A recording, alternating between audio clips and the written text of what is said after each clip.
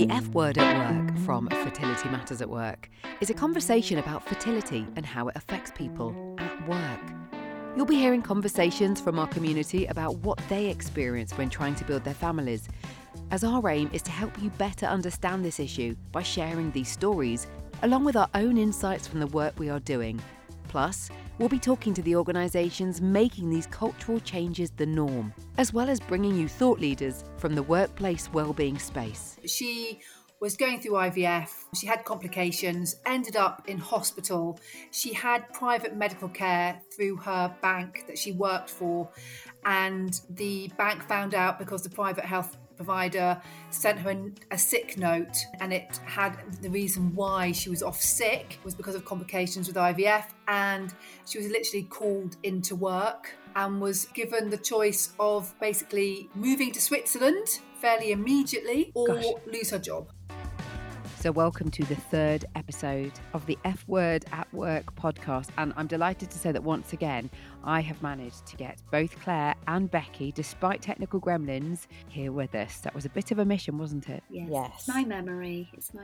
It's literally her gigabyte memory, but we fixed it.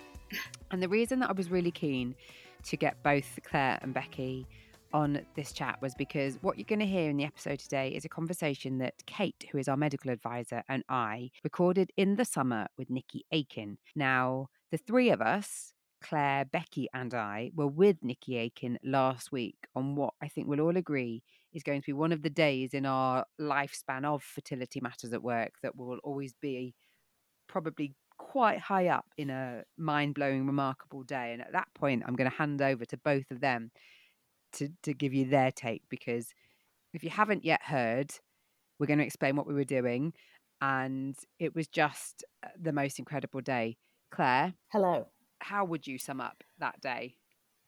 Wow, it was absolutely incredible. I think it took me 3 days to come down off the high from going to Parliament and meeting all those MPs last week. Just speaking to them about what we do and about Nickie's proposed bill was just absolutely incredible. And it was really nice to see so many people. I know that she wanted a certain number of people to come and sign up on the day, and she beat that target. So just goes to show what an important topic it is. And it is getting round the Houses of Commons. Houses of Commons, is that correct? Houses of Parliament? House of Commons. Yes, that's what I meant. Becky, what was it like for you, the fact that your MP literally came in the room saying, "I'm here to see Becky"? It was amazing, and as Claire said, it did take me a few days to come down as well. I wrote to my MP, Alicia Kearns, as part of our Right to My MP campaign, and I heard back from her, and she thanked me for sharing my story and said that she had a number of friends who had been through fertility treatment and completely understood why we were doing this campaign and was 100% behind it. So she came over and made a real beeline for us to come and talk about what we're doing and how she can help. And it was just amazing speaking to people. I think sometimes you have this fear that people who haven't been through it will just think, oh, well, what's the point of that? But we were able to share our research and all of the stats, but also the stories as well. And I think it really was winning people over. And I actually remember one of the quotes that you said, Claire, on the day, where you said, this is an issue that's about people, not politics. And so we had MPs that were coming in from different parties. I think we all see in the news and we see on the TV all the drama that goes on in Parliament and kind of the cross-party politics. And what was really heartwarming was actually seeing people wanting to make a change for good and for people. And it was just really refreshing. And what you'll actually hear Nickie talk about in this chat is that she already was getting some support cross-party, because in essence it's a cross-party issue. The event that we've just been describing hadn't happened at the point that we spoke with Nickie, which is why it's a bit of a higgledy-piggledy episode. But we were trying to get Nickie's thoughts on the day, but she's been a little bit too busy to feedback. But she was pretty bowled over, wasn't she, by the uptake of people that had come, because she launched what she does describe in the episode you're about to hear, her fertility workplace pledge. But we're going to chat about that after you've heard Nickie. Do you think that she was pretty bowled over by what she witnessed? Judging by her face, yes. She was very energised, wasn't she, with people walking into the room. And it was lovely to see, because she would hug the people that came in regardless of what party they were representing. It was just quite heartwarming when you just are in that place that is all about politics, to see that cross-party support. I'm just chuffed, Becky, that I come out with these corkers like about people, not politics. I'm having that one. I'm having that one. Get it on your socials. Yeah, I will. Well, let's have a listen to Nickie, and then I'll bring Claire and Becky back after to give their thoughts on what Nickie said, and just to tell you a bit more about our Right to Your MP campaign, a bit more about some of the things that Nickie mentions in the chat, and what you can do to support what we hope will be the next reading of this bill in Parliament. Now, before we get into this episode, we just want to say a big thank you to our sponsors for this series, Apricity, which is next generation fertility. And Apricity has a unique virtual model that uses AI, innovation and technology to reimagine fertility care. Now, to explain that, the technology Apricity use is through their virtual models, so they have virtual consultations, and specifically their bespoke treatment app really guides and supports patients and their partners through their journey, so they never miss an injection. They have instant access to their medical team and a dedicated advisor 7 days a week. Apricity offers family building benefits to employers, health plans and individual patients. And this goes from diagnostic testing to full fertility management, including medical treatments such as IVF, egg donation and egg freezing. Apricity helps build families by providing access to the best doctors, technology and unlimited support. Now, the Apricity fertility benefit can be bespoke, designed for your company for either flexi benefit, cash allowance or through your PMI. And you can discover how Apricity can support your employees just by visiting apricity.life. It was actually brought up to me by a constituent. I call her Anna or Anne. We give her a fake name because of her story, which I'm sure you and your listeners have come across so many times. But she was going through IVF. She had complications, ended up in hospital. She had private medical care through her bank that she worked for.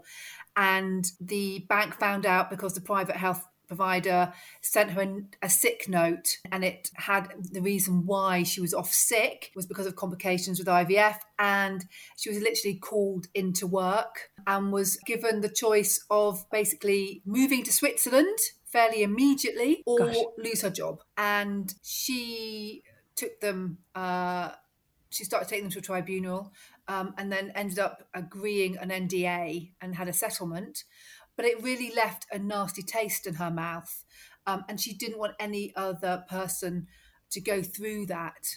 And so she came to me as her MP to tell me her story and say, something's got to be done about this. And I absolutely agreed. Now, I've had I'm a woman in my 50s. I've had a lot of my friends who have gone through IVF, some successful, some not. And I know how difficult. And I think also for me, from what I've experienced through my friendship is it's that silence. People don't really feel that they can talk about it for a whole range of reasons. But I don't want work to be one of them. If you want to keep it private, that's absolutely fine. That's your prerogative. But I don't feel that people should feel they have to keep it silent. And we all know what it's like to work and keep down a job, and to have to go through the turmoil which is quite often involved in IVF and the medical interventions. I think it's a time when you need support from your family and friends, but also from your employers.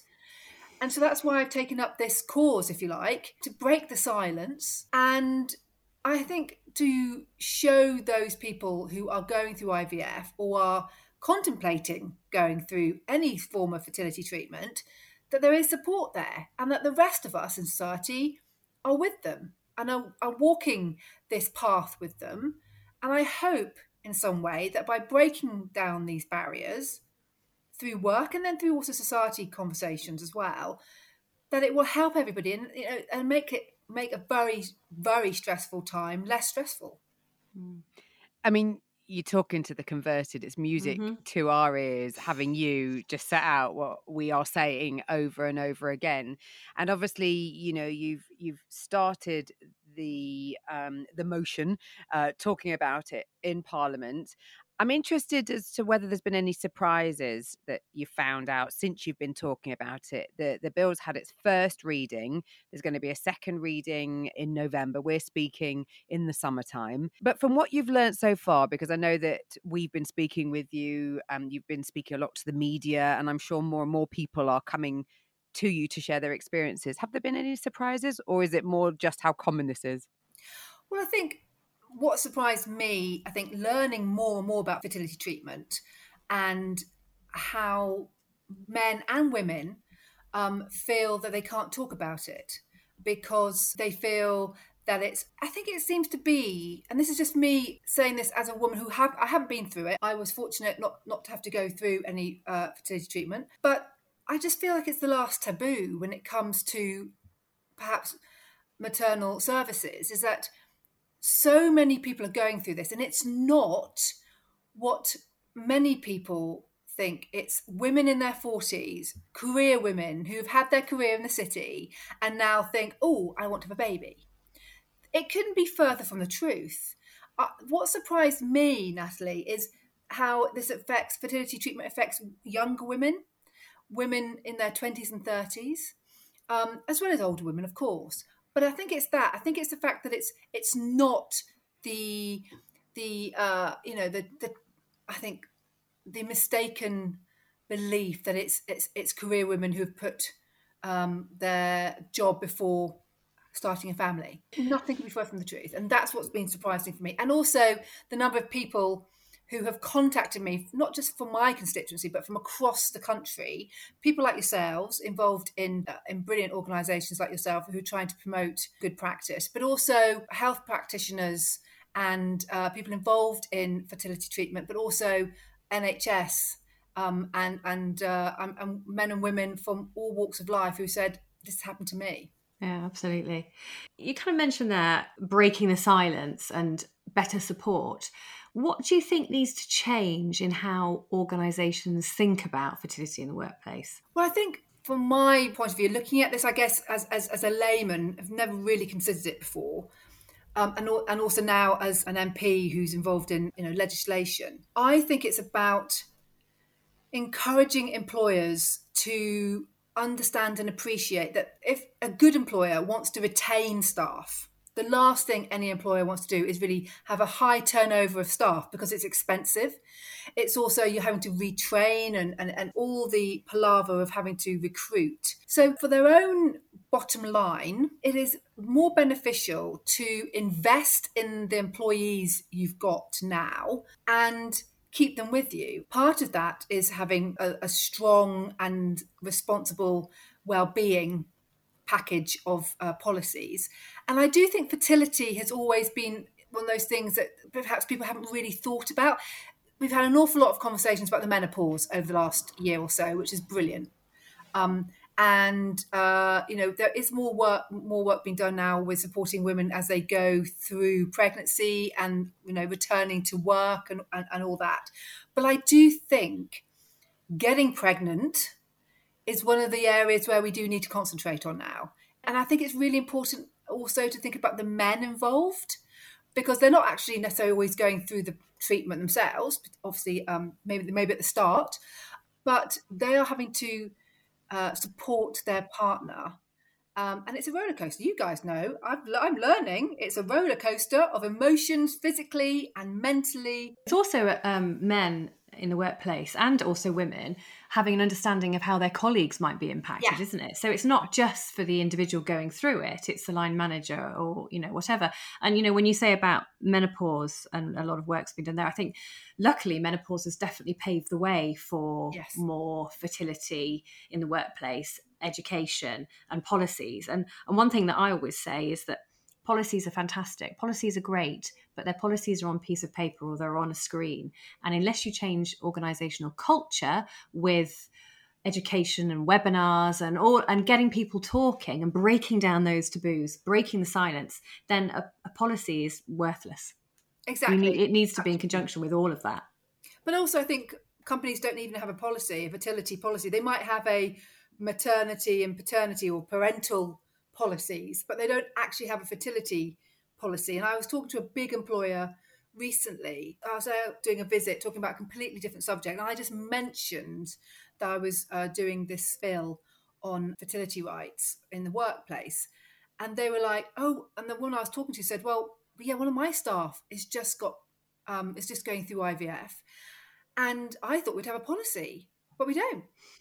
It's like, and they, Who I'm knew? not going to name them, but they're a very progressive company, and it's the type Yeah. of company you would think would have a fertility policy. So it's what I really hope to do with this private members bill is obviously to secure the right for people going through fertility treatment to have paid time off work. But it's also about breaking down those barriers and breaking the silence and changing the narrative about fertility treatment. Because at the end of the day, if you're looking at it in the cold light of day, it's about productivity. And this country is desperate to improve its productivity. But it's also, we need more babies.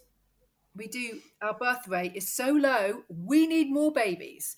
And therefore, we know the fertility is not as strong as it once was. We have got more and more issues of infertility, particularly amongst men. And therefore, more couples need more intervention.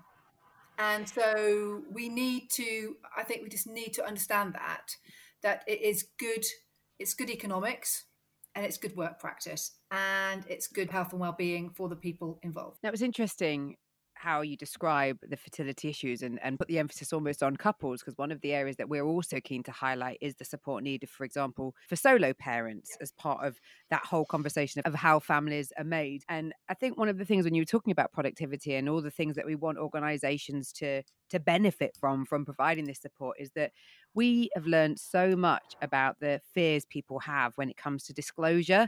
And I'm sure it's probably come up in the conversation that you've been having that people's behavior has been changing. And we were speaking to a lady recently who had suffered pregnancy loss, and she was talking about how angry she was at work and how she had no way of really explaining what was going on with her because there wasn't the understanding. And when we talk about mental health and well-being and how much we want everybody to show up their whole self at work, these are all these little nuances that we're always really keen to highlight. So can you just explain, Nickie, what's happened so far for people that are listening that don't really understand how it all works when you're trying to introduce a bill such as this? Well, it's had its first reading, so I presented it in the Commons, and that's a procedural piece of Parliament, if you like, where I have to go and table it.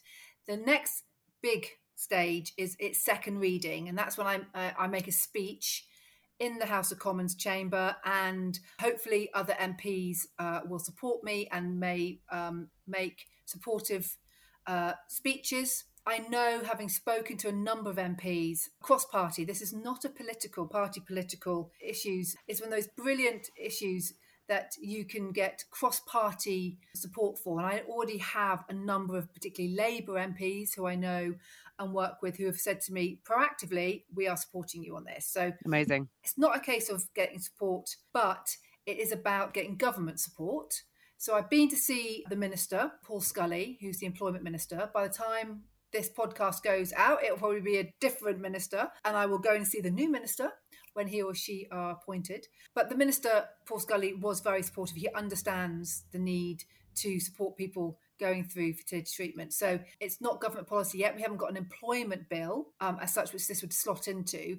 But that doesn't mean it can't become law. It's a bit of a longer journey. But at the same time, for me, it's equally important to raise the issue. And I think get employers to think about it and perhaps, do it voluntarily. Why do we really need laws on this? It's a shame we do need laws. It would be so much easier if we could have a change in attitude so employers do it off their own bat. But until we can change the attitude and we have more case studies of companies big and small having fertility policies in place, and as Kate said, not just having the policy on the shelf but actually acting on them, then our work will continue. You talk about law there, and I totally appreciate that to get to that point, it's a long process. In the meantime, what more could be done, do you think, to protect women and women's health at work? Well, I'm really proud that the Conservative government under Boris Johnson and now under whoever, has put women's health made it a real priority. And we before summer recess, we had the women's health strategy launched, and that's just the start of it. And there's an awful lot in there. And I made sure that there was elements of IVF and fertility treatment in there. So that's work in progress. So I think we've won the argument with government that it's really important to take women's health from birth or pre-birth all the way to the grave, because we go through so much. We do. It's the whole lifespan of a woman is huge, isn't it? My colleague Baroness Anne Jenkins, did this brilliant speech in the Lords a couple of months ago and listed every medical situation and experience that a woman or a girl and a woman goes through. And it was a long list. Going back to your original question, Kate, I think one of the things I'm launching is the fertility mandate, where I am going to be working with all the brilliant organisations like yours, Natalie, and Fertility Network UK and others to really promote this amongst employers, to sign up to become a fertility mandate signatory, so that they will then agree and promise to have a whole set of policies in place which they act upon, and that their employees know about, and their employees can hold them to account. And if they are going through fertility treatment, they can say, here's the policy. Now you need to allow me to get on with it. So the fertility mandate is the next step. That's the voluntary step, if you like, so that if my bill doesn't succeed, then we have got something in place. It's showing willing, isn't it? Yeah, exactly. Ultimately. So, I'm hoping this will build momentum, and that, we will get companies from, small family firms all the way up to the big international firms that will sign up to it. Because, for me, what's not to like? Mm-hmm. Absolutely. One of the things that we want to do at Fertility Matters at Work to support you with your parliamentary bill is encourage people to write to your MP. And what I will say to you listening is that there will be details in the show notes of where you can go, and we'll have launched this with Fertility Matters at Work, and we're really asking you to share your experiences. And Nickie, I'm curious, from your point of view as an MP, whether you've been on the receiving end of a campaign like this, or if you've got anecdotal comments from your peers of how they feel, because what we're hoping is that MPs will have come back from maybe a summer break to very full inboxes, stating the case of why this is something for them to, put their name to. How do you think it'll be received?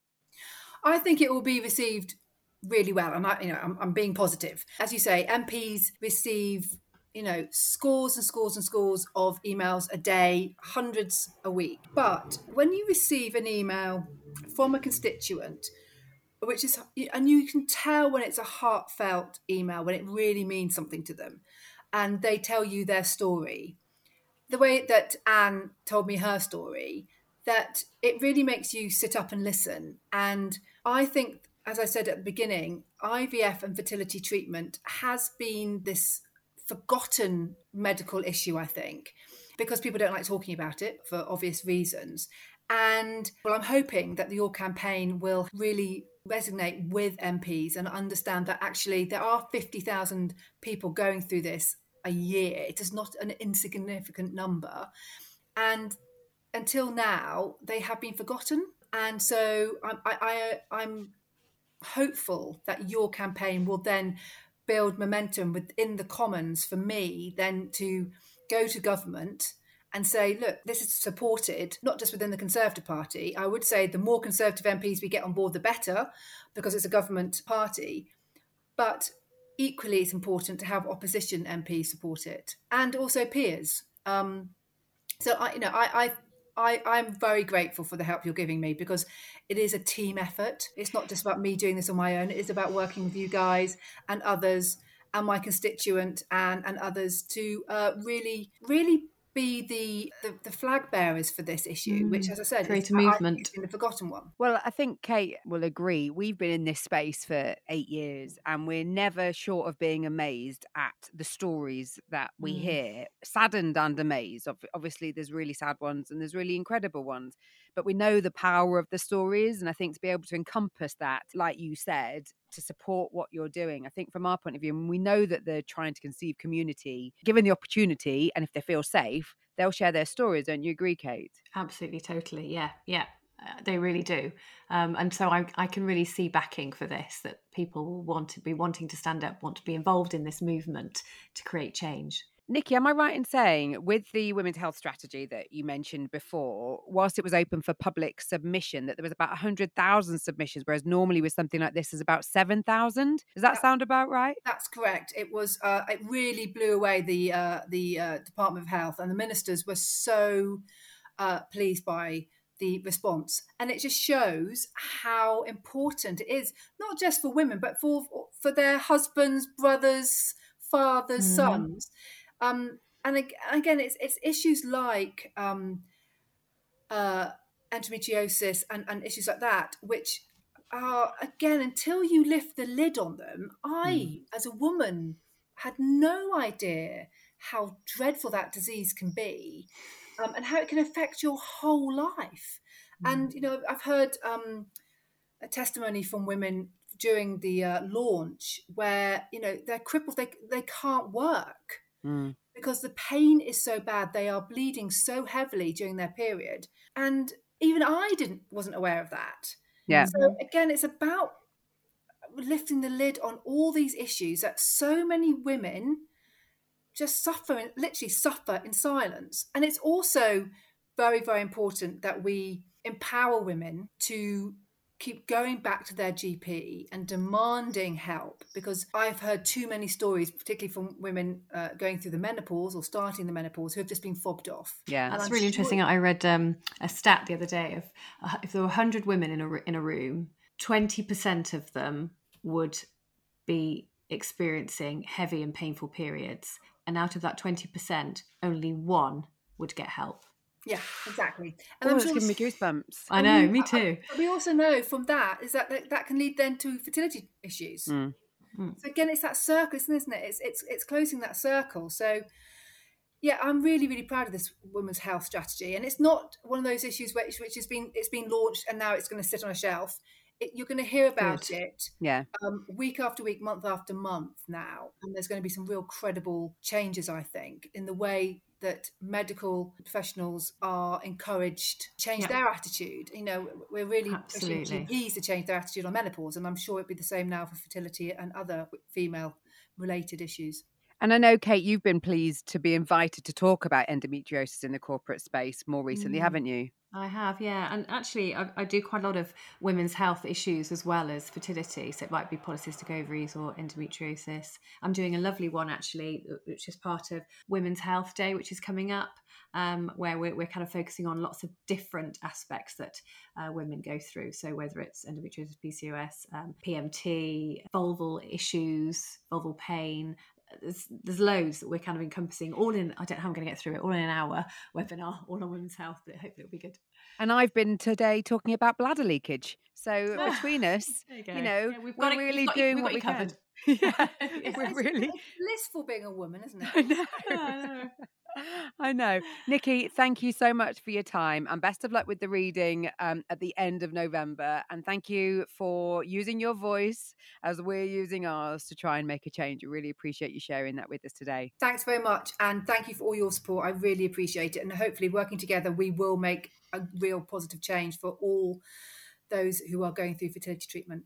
As you heard, we spoke to Nickie midsummer at the time that we were with a different Prime Minister. The churn that we've witnessed over the last couple of months hadn't quite happened, hence some reference to ministers that might not still be in their posts. But Nickie was aware of what was to come, as you heard from the way she spoke about her colleagues. But most importantly, she talked about the impact of what it would be like for the MPs to have letters from their constituents. And you heard Becky say at the start how her MP came to meet her when we were in Parliament last week. Both Claire and I have written to our MPs. Sadly, we haven't had a response yet. But I think one thing that we'd say is don't lose hope, because you can, in the way that our website links you to the Write to Your MP page, it does give you, once you put your email in, it gives you a little prompt, because I've had a couple of prompts saying, has your MP replied? So don't lose hope. You can keep hounding them. We've heard firsthand from Nickie's office that different MPs have been saying that they've been receiving these letters, haven't they? Yeah, I asked Emily when we were with her, who's Nickie's senior aide,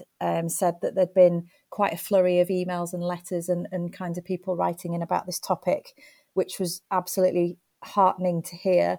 I'm very proud that obviously that message has got far and wide. And I think as well, it just shows, like Nickie said, it does make an impact. And the fact that we know firsthand from her office that people are saying, yeah, they are getting these responses.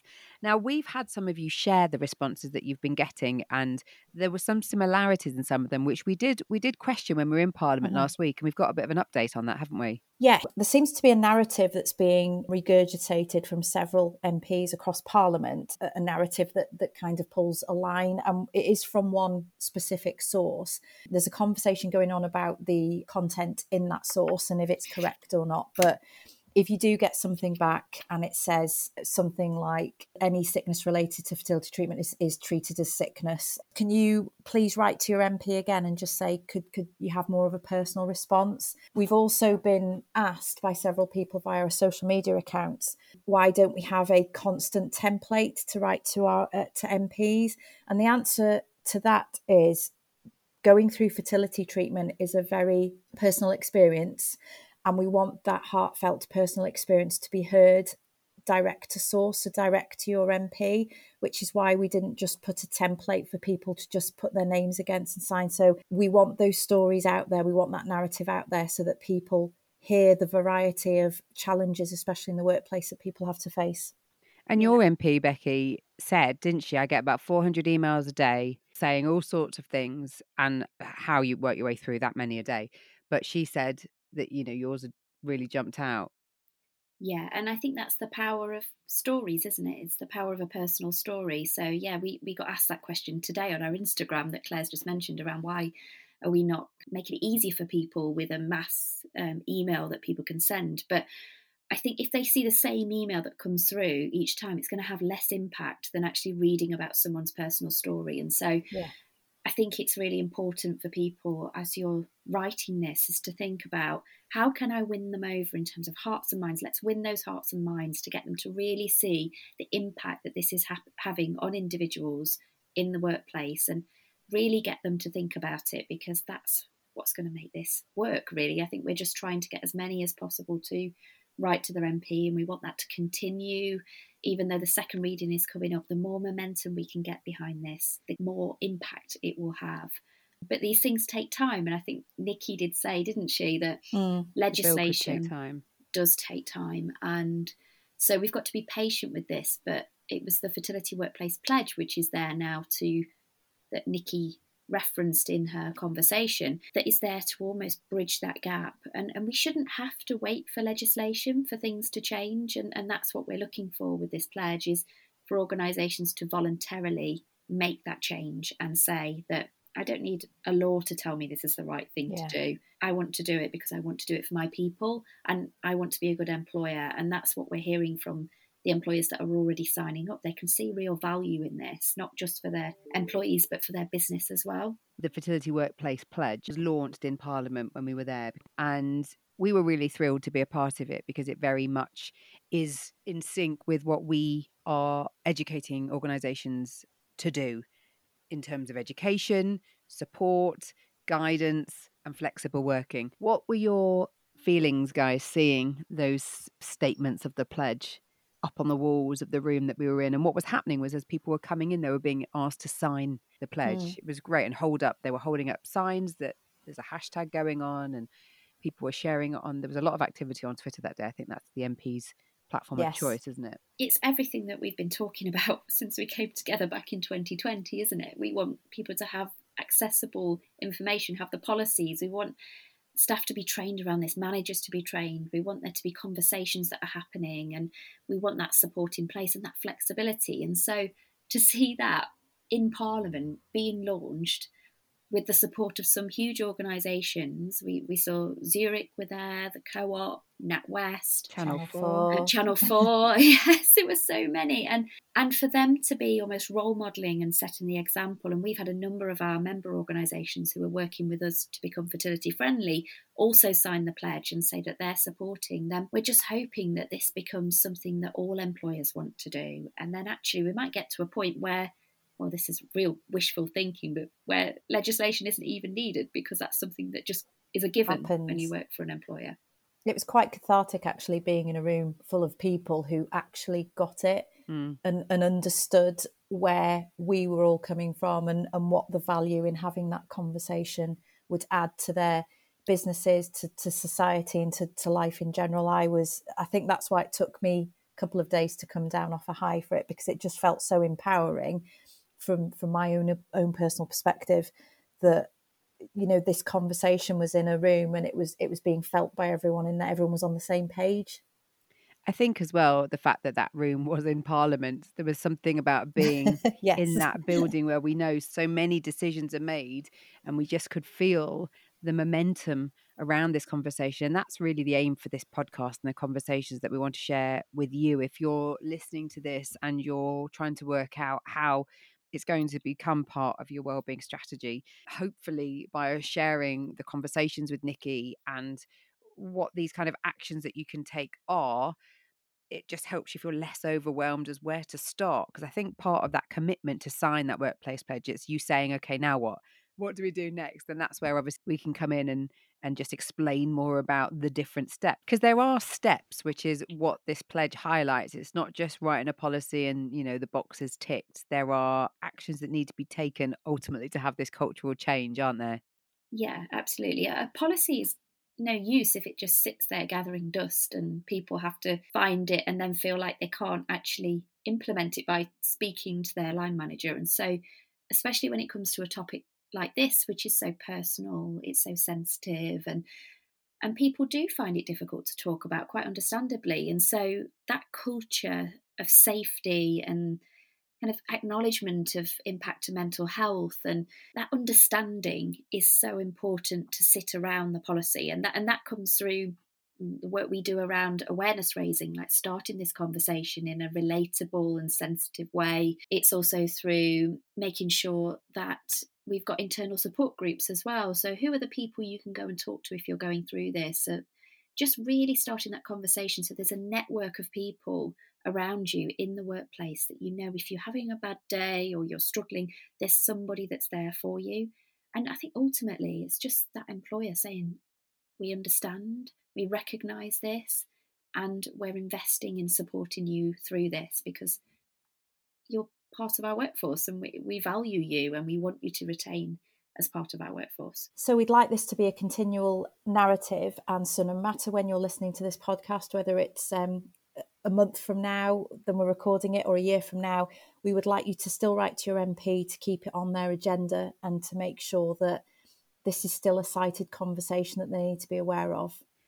And I think if you are somebody in a wellbeing or HR position listening to this and you're starting to develop that internal network, this idea of writing to your MP is something that you can share on that internal network, because we appreciate that it might not be something that you've been directly affected by, but if maybe friends or colleagues have been, you might want to write and share the stories that you've heard, but also feel free to share the links that will be in the show notes of how to write to your MP. It's all linked through our Fertility Matters at Work website on your internal network, so people can find out more about it too whilst you're sharing the podcast.